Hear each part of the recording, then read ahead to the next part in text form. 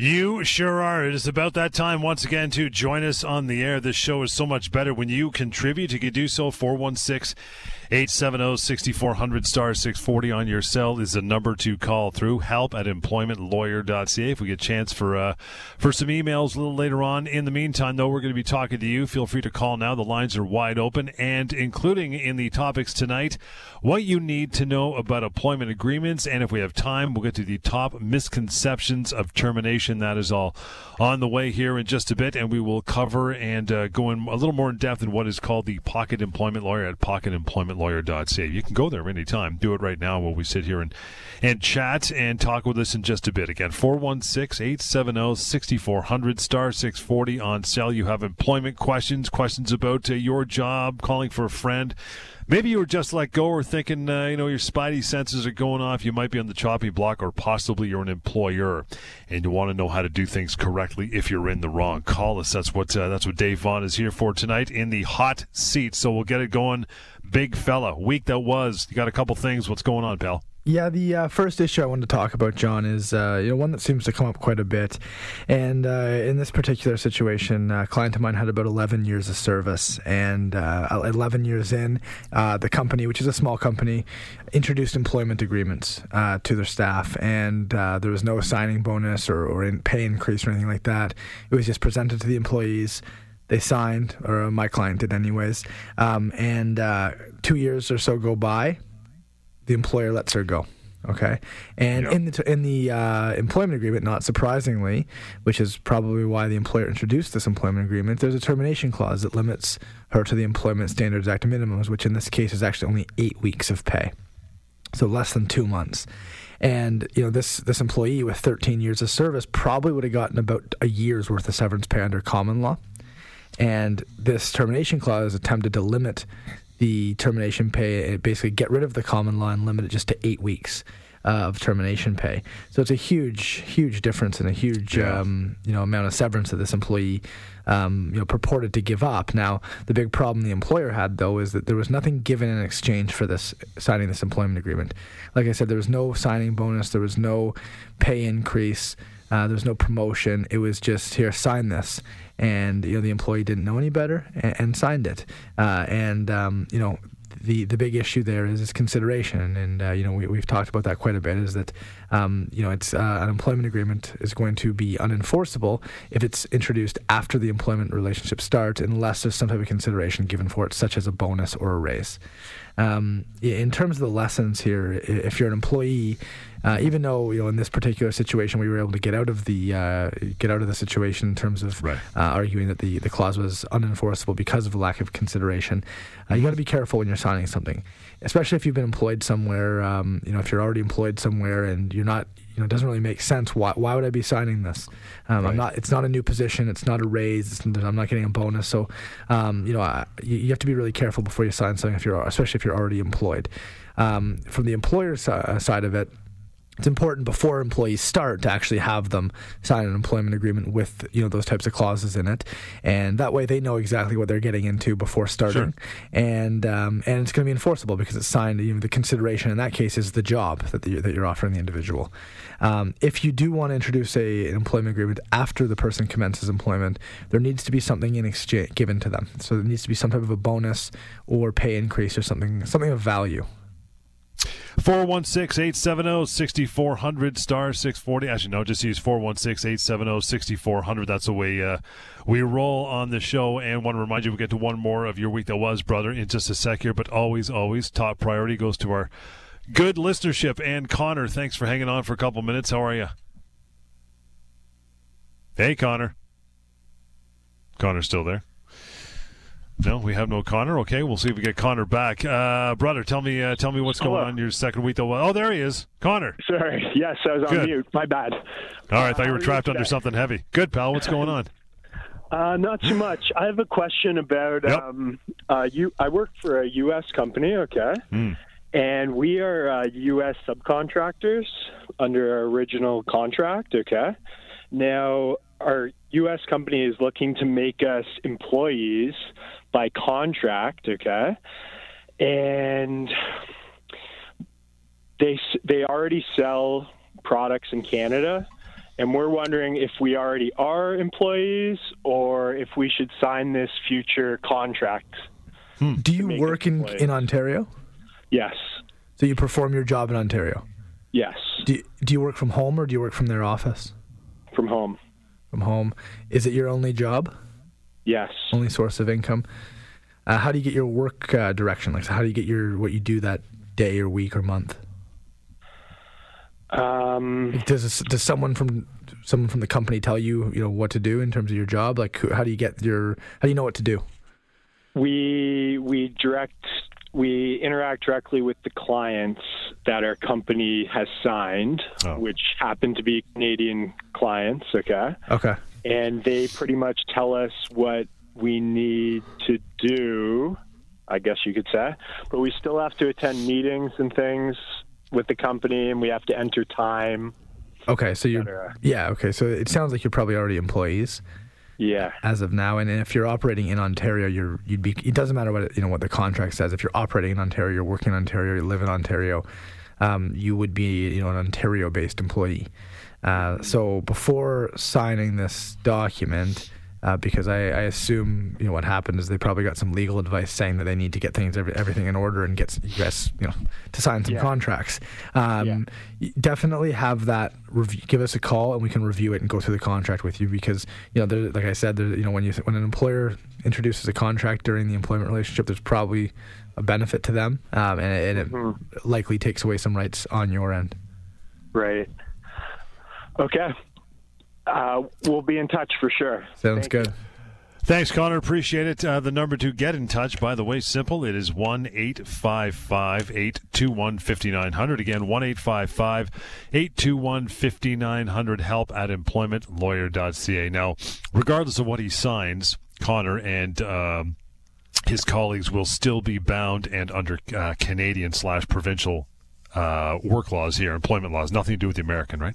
Yeah, if you're working in Ontario, you live in Ontario, it's very clear that you'd be in Ontario, considered governed by Ontario law. It could be federal, it could be provincial, but you would be considered an Ontario-based employee. It sounds like what's happening here is they're currently considered contractors for an American company, and the company is now trying to make them employees.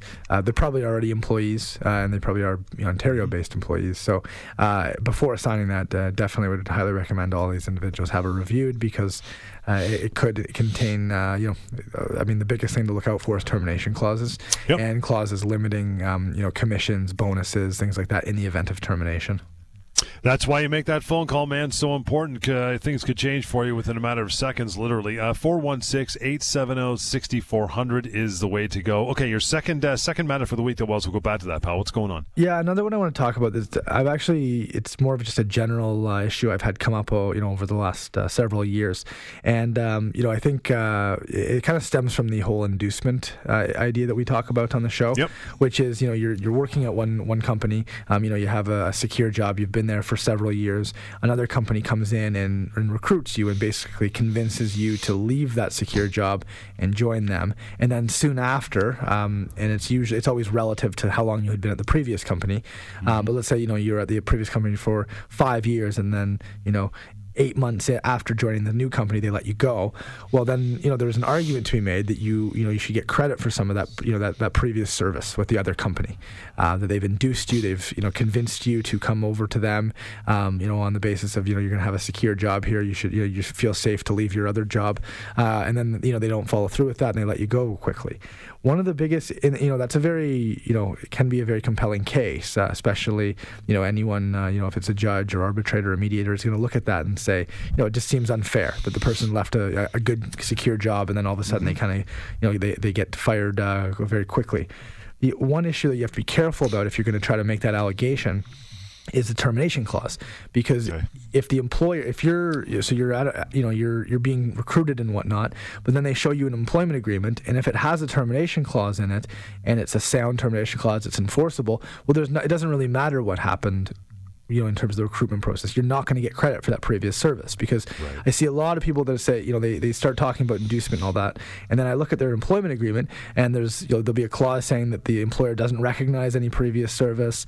There'll be a clause that limits you to the Employment Standards Act. There'll be a probationary clause saying that it can let you go, within 3 months and not give you anything. And all those clauses are going to take away any type of inducement argument you're going to make. So if you are going to jump over and switch jobs, and you have that, especially if you have that leverage of, I have a good job already, make sure you can negotiate that in terms of getting rid of those clauses, or including like a nice formula, at least recognizing some of your previous service. And that's the thing that people shouldn't be afraid of, especially in the case of an inducement, is, they're coming to you. They want you. So you have a bit of bargaining power when it comes to some of those, unfavorable things that could potentially be in that employment agreement, right? Yeah, that's right. I mean, it's different than a situation if you're unemployed and you're just, sending out resumes, and, after months, all of a sudden someone contacts you. Well, you want the job, right? So you just don't have the same type of bargaining power. But if you're employed already, I would be very hesitant to leave a secure, job, that you like, just to and go over some to another company without those types of assurances. And the other thing I find that people will say is, yeah, but they told me that it would be a long-term deal, but what matters is what's in writing, and you always have to fall back on that contract. So before you sign that, make sure it's it's not taking away your rights, and it does recognize that previous service. Yeah, they may be hiring you with the best intentions, but you obviously haven't looked at the divorce rates in this country lately. It starts with the best intentions. That's right. Look, man, Pocket Employment Lawyer, if you've never been there,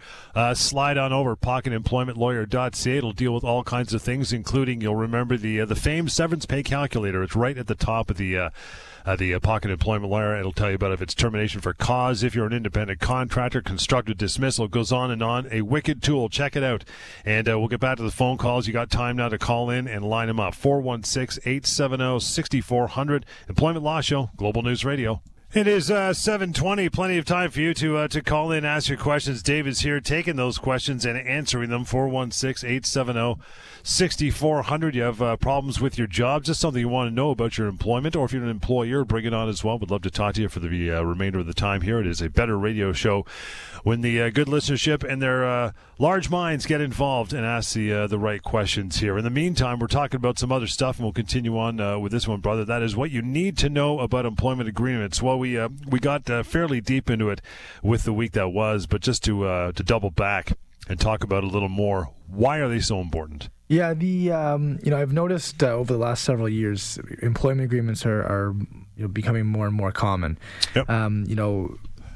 I would say it's very rare that I speak to someone who's been hired in the last 10 years that does not have an employment agreement, whereas people who've started their jobs 20, 30 years ago, I find it actually rare that they do have one. So wow. It's a huge shift. So given that, it is important really to understand the whole how the purpose of them and how they can be used to help you, and whether you're an employer or an employee. So why are employment agreements so important?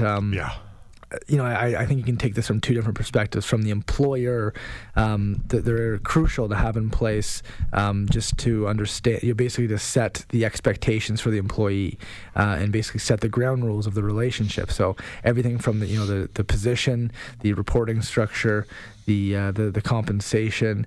That's all very basic stuff. The work schedule, and stuff like that. But then there's more more nuanced items that need to be included, such as we were talking about a termination clause. So if you're an employer and you hire someone and you don't want to be subject to kind of an unknown severance liability, which increases as the person's employment carries on, you should have a termination clause, and that termination clause would set out exactly what the employee gets upon termination. And you can have one that limits it to the Employment Standards Act, so basically gets rid of common law and just limits it to the statute. Or you can have some type of a formula that the employee gets. That, and if you're an employer that's trying to, recruit, higher end talent, or try to get the best staff you can, sometimes that's a nice item to offer. Is kind of an enhanced severance package. So it could be a month per year of service or something like that. But at least put your mind to it and have it in the employment agreement, so you know exactly what you owe the individual if you do decide to let them go. At the end of the day, the employment agreement will govern if it's introduced properly, so if it's signed with consideration. So, both as an employer and employee, you should know exactly what's in it. Questions about this moving forward here on the air, 416-870-6400. Bring them on. We got open lines. You want to talk to Dave after the show, that is simple as well. help@employmentlawyer.ca, the email address.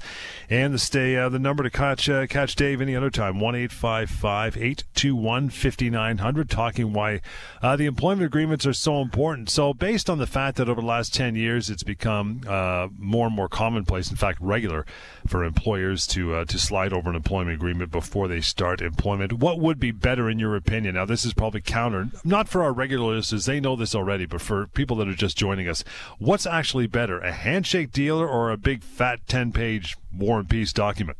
Yeah, for an employee, a handshake deal is always going to be the best deal, and because upon everything is basically just implied, and one of those important implied terms of an unwritten employment agreement is that you get common law termination and severance pay.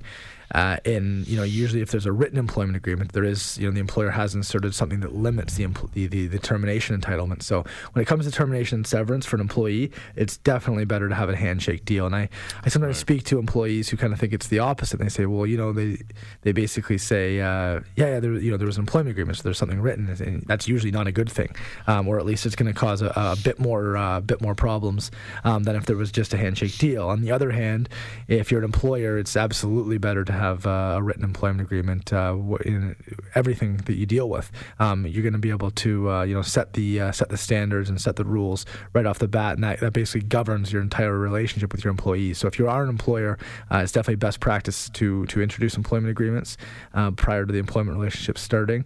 And on the other hand, if you're an employee, if you don't have to sign one, that's obviously the ideal, and definitely be wary if an employer is trying to introduce it during the employment relationship.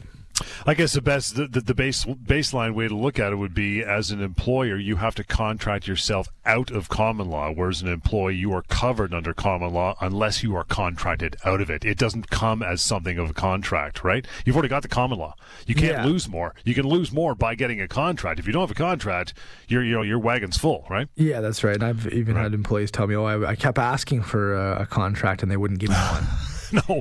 And the employer should have jumped all over that and said, yeah, sure, I'll have you sign something, and the employee shouldn't have been keep hounding the employer on that. So no kidding. I've had that comment a couple of times, and they're just lucky that one wasn't introduced. 416-870-6400 to call in, get to Jason. Jason, thanks for hanging on, fella. How are you this evening? Not bad. How are you doing? Good, Pally. What's on your mind? So I'll try and make it brief. I was a contract employee for about 10 years.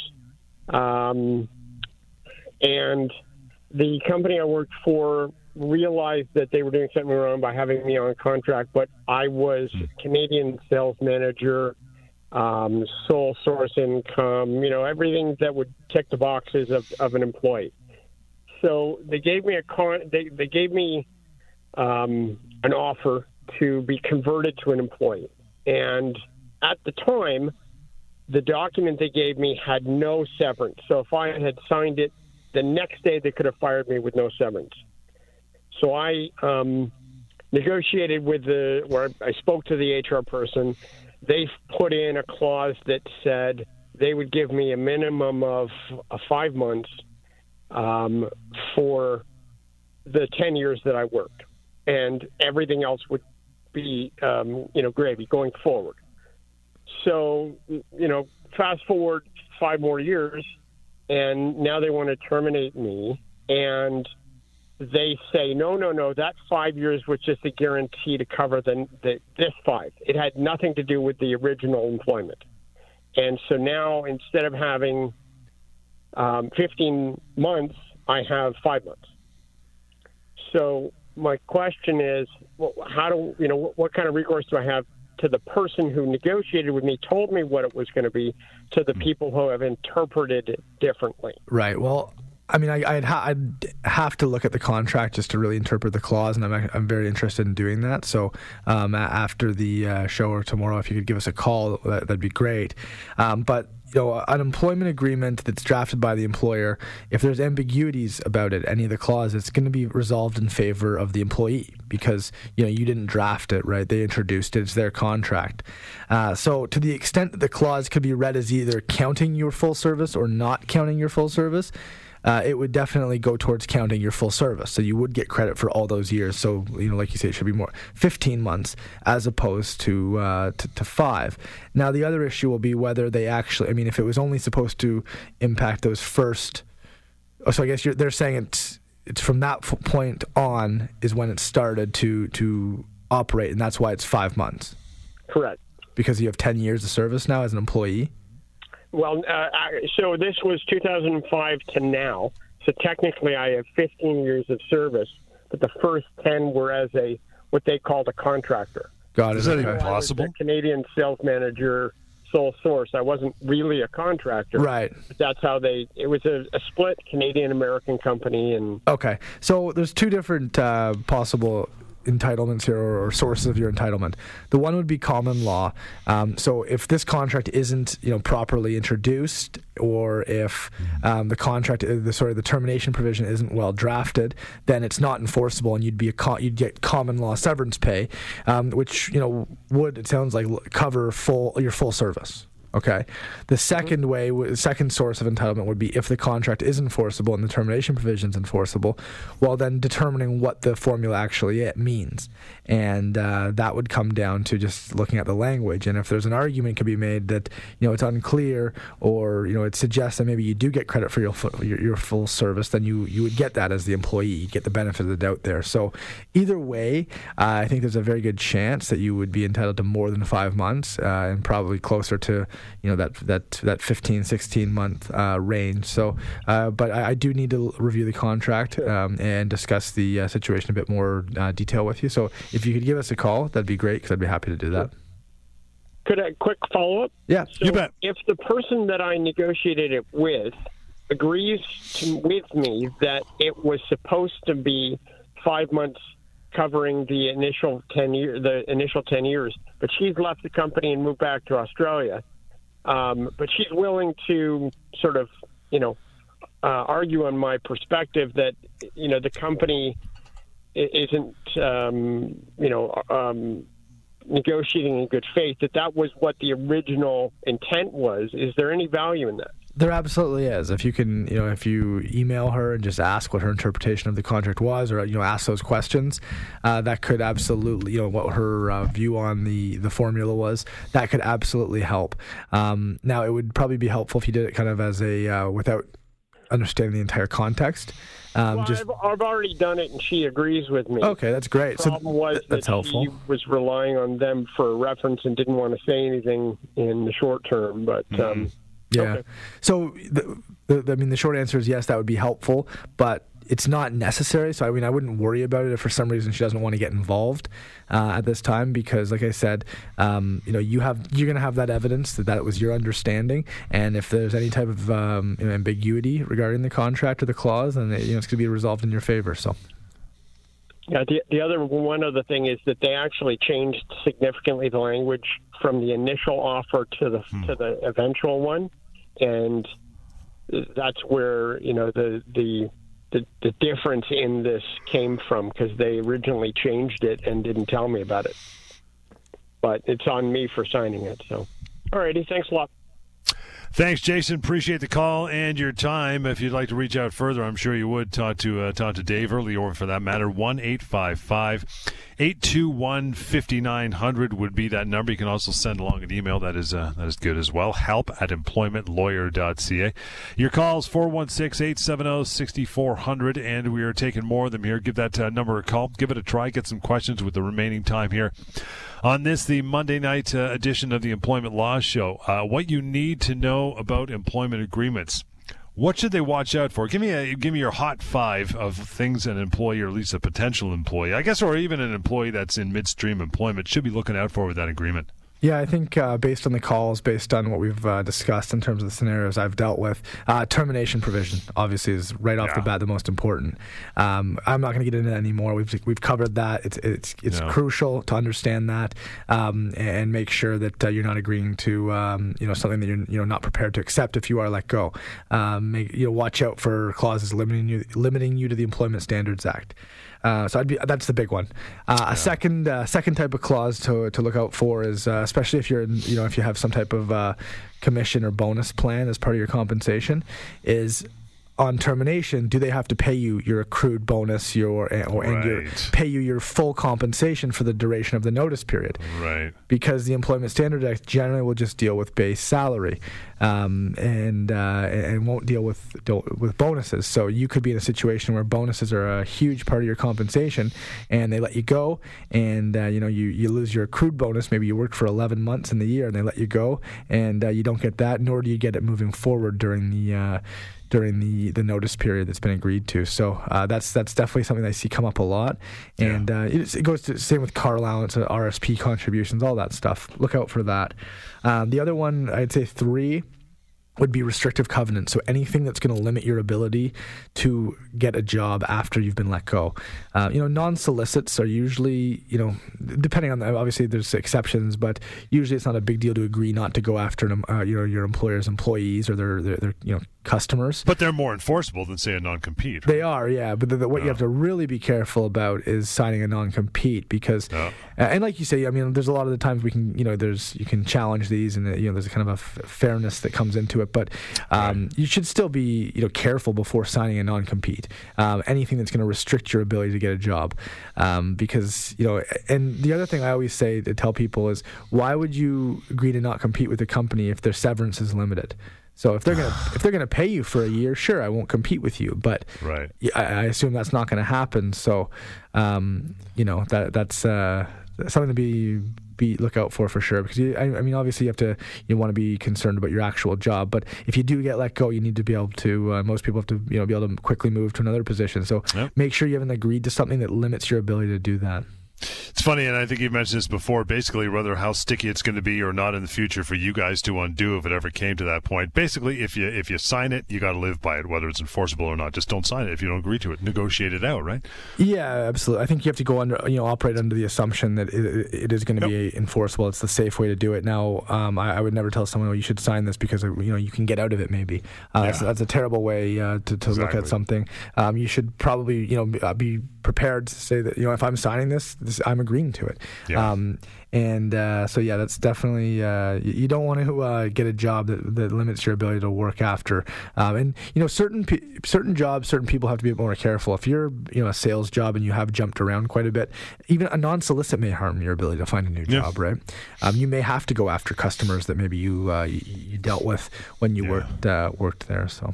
Or if it's a fiduciary position, you got a high-end position, there's not that many of them around, right? You got to be careful of that, right? Yeah. 416-870-6400 is the number. Billy, thanks for standing by. Good evening, pal. How are you? I'm good. How are you? Excellent. What's your concern? So just some of my coworkers are getting what's called, I guess they're saying it's a layoff. Mm-hmm. We're told that the company doesn't have much work left for us. So not sure what they should do. I asked if what's going on with them, if they're just going to not have any work, if they can go to another location or something like that. And they're getting offered moving to a different shift. Like they're working 7 to 7. They'll be working at nighttime instead of during the daytime. Or they can choose to move to another location. It's a few miles down the road. I'm not really sure what they should do. Good call. Yeah, it really depends on all the individual circumstances. So are people actually being permanently laid off, or is it considered temporary layoff? So I asked one person, and they said, so they asked the HR, so it's after 2 months I can come back to work or what's going on? They said, no, there's no more after this. Okay, so that's just, the company or the individuals may use the term layoff, but at the end of the day, that's a termination. And that's actually true whether or not the company's intention is permanent or temporary. The employee, even if it's a temporary layoff or that's told you by the employer, the employee has the right to treat that as a termination unless, they've been laid off in the past, they've accepted that it's part of the job, or they've agreed to it in a contract.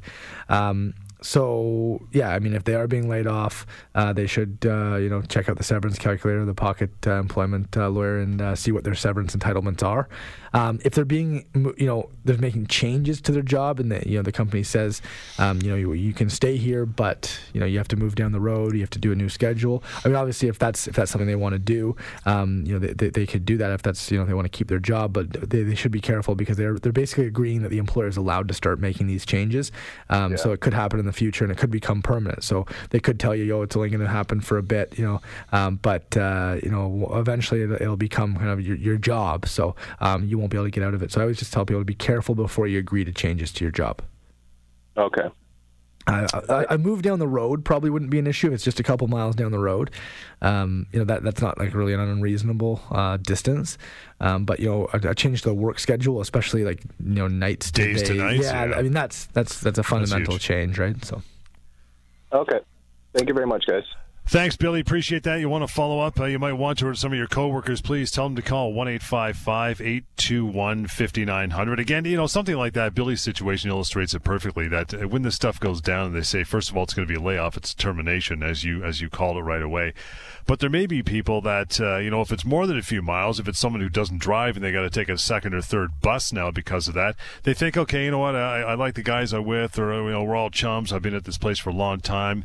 I really don't want to leave. I don't want to claim severance on a termination here. Can I go to the employer and say, man, I'll take it for a spin for a couple months, see how it works out for me. If not, I'm not signing nothing. Does that work? Yeah, absolutely. You can give it a shot, and you just want to make that clear, and preferably in writing. I've had a lot of situations where I speak to people, and they've been placed on a temporary layoff.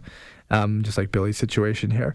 And I say, what's your objective here? And they say, I want my job back, right? Like, I don't want the severance pay. I want a job. It's a good company that I like the work. And we can reach out to the employer and actually try to, basically, put them on notice that you're not accepting a temporary layoff. And in a lot of those cases, the employer does seem to find work for them because they don't want to have to pay the severance. Still got a few minutes to go here. If you want to slide in a call, please do. 416-870-6400 to get a hold of Dave here. Get on the road to some questions answered anyway. In the meantime, what you need to know about employment agreements, they are bigger and broader and more widespread now than ever before in the workplace. John, one thing. We were doing our top five, right? I think we got through three. Okay. And I hadn't thought about two others, but luckily after that call from Billy, I think there are two we can discuss. One would be, and I've seen this more and more recently, is a clause in the contract that allows for temporary layoffs. So older contracts, I never used to see that, but I've started to see those more and more often. So the employer will, like similar to an ESA termination clause, the employer will have a clause that says we can put you on a layoff subject to the Employment Standards Act. So, that'd be 13 weeks if no benefits are continued, and up to 35 weeks if they are. So that's a huge, something that you're giving away there is basically that you're agreeing that the employer can say, for a period of 3 months or, almost 8 months, 8 or 9 months, we don't have to, give you work and pay you. And it's not a termination. So it's not a constructive dismissal or anything like that. So that's definitely something to be worried about if you're signing an employment agreement. And can they be negotiated? That would be one of the things that I was just about to ask. Can they be negotiated? Something like that could be, I would imagine, if you're at least in favor of not having that in your agreement. Yeah, I mean, anything can be negotiated, and like we've discussed on the show, especially tonight, is it'll all depend on your leverage. Like, do you, are you coming over from a different company, or are you already employed there? Because if you're already employed, well, you don't have to sign anything, right, to keep your job. So, all these types of clauses can and should be negotiated, and I appreciate that if you really really want the job, a lot of people are just going to sign what they have to sign, and that's the reality of it. But at least you'll understand what you're getting into. And another one to be worried about that came from Billy's question is a clause allowing the company to change your hours or your work location. I see that more and more these days. So just you'll have a clause that says you agree that the company can make changes to your work schedule, your place of work, things like that. So something to be careful about if you're an employee. And the scary thing is when people hear that, they might think it might only happen one time. But if you allow it to happen one time, it can keep going and going and going and going. Yeah, it could be an endless cycle. Yeah. So now you've signed an employment agreement. You've heard the show. Didn't get advice. Oops, should have. Now what? Yeah, so if you've signed the employment agreement and you're working there, there's really not a lot you can do at that point. But if you are let go, don't. They're let go, and a lot of the time the company will mention it in the termination line. They say, pursuant to this clause in your employment agreement, you're only entitled to 8 weeks termination pay. And that may be true, but it may not be true. There may be ways around that contract or the termination provision, like we discussed. Maybe it wasn't introduced with proper consideration. Maybe there's actually flaws in the language that's used. Maybe it's ambiguous, so it's not clear what the entitlement is. So even if you signed a contract and your employer tells you no, that we're just following that, we're not going to give you anything else, still give us a call, because a lot of the time you are going to have entitlements that are beyond that contract or what that contract attempts to limit you to. Said several times during the show, we do each week, and every show here during the week, that a good way to reach out, including the phone numbers. Also email, help@employmentlawyer.ca. Got one from Pravinder, came through tonight. He says, Dave, I was put on a performance improvement plan 4 months ago. Last week, my employer told me that I didn't improve enough, and I was let go without severance. What can I do? Yeah, that's I see this come up a lot, and I find it pretty common that if someone's put on a performance improvement plan, it eventually results in a termination. Yeah. So 4 months doesn't seem like a long time. It will depend on the nature of the job. If is it sales, is it performance based in terms of actual numbers? Because that can take months to improve, right? Did the performance improvement plan actually provide concrete ways that this individual Pravinder could actually improve their performance, and was help given, was assistance given, all that type of stuff will go to whether there's cause. And I can tell you that even though there's a performance improvement plan, which is the right thing for the employer to do, it's extremely hard for an employer to establish cause for termination. So regardless of that, if he was let go, he should give us a call, because there's a very good chance we can still get a severance package for him. Pravinder, appreciate it. Going to wrap it up for now. You want to reach out, 1-855-821-5900. Always go to help@employmentlawyer.ca through email. We'll be back Wednesday night. The weekend shows on 640 Global News Radio, and also the weekend TV show, Employment Law Show on Global and CTV as well. Do not go anywhere. On Point returns with Alex Pearson right here on Global News Radio.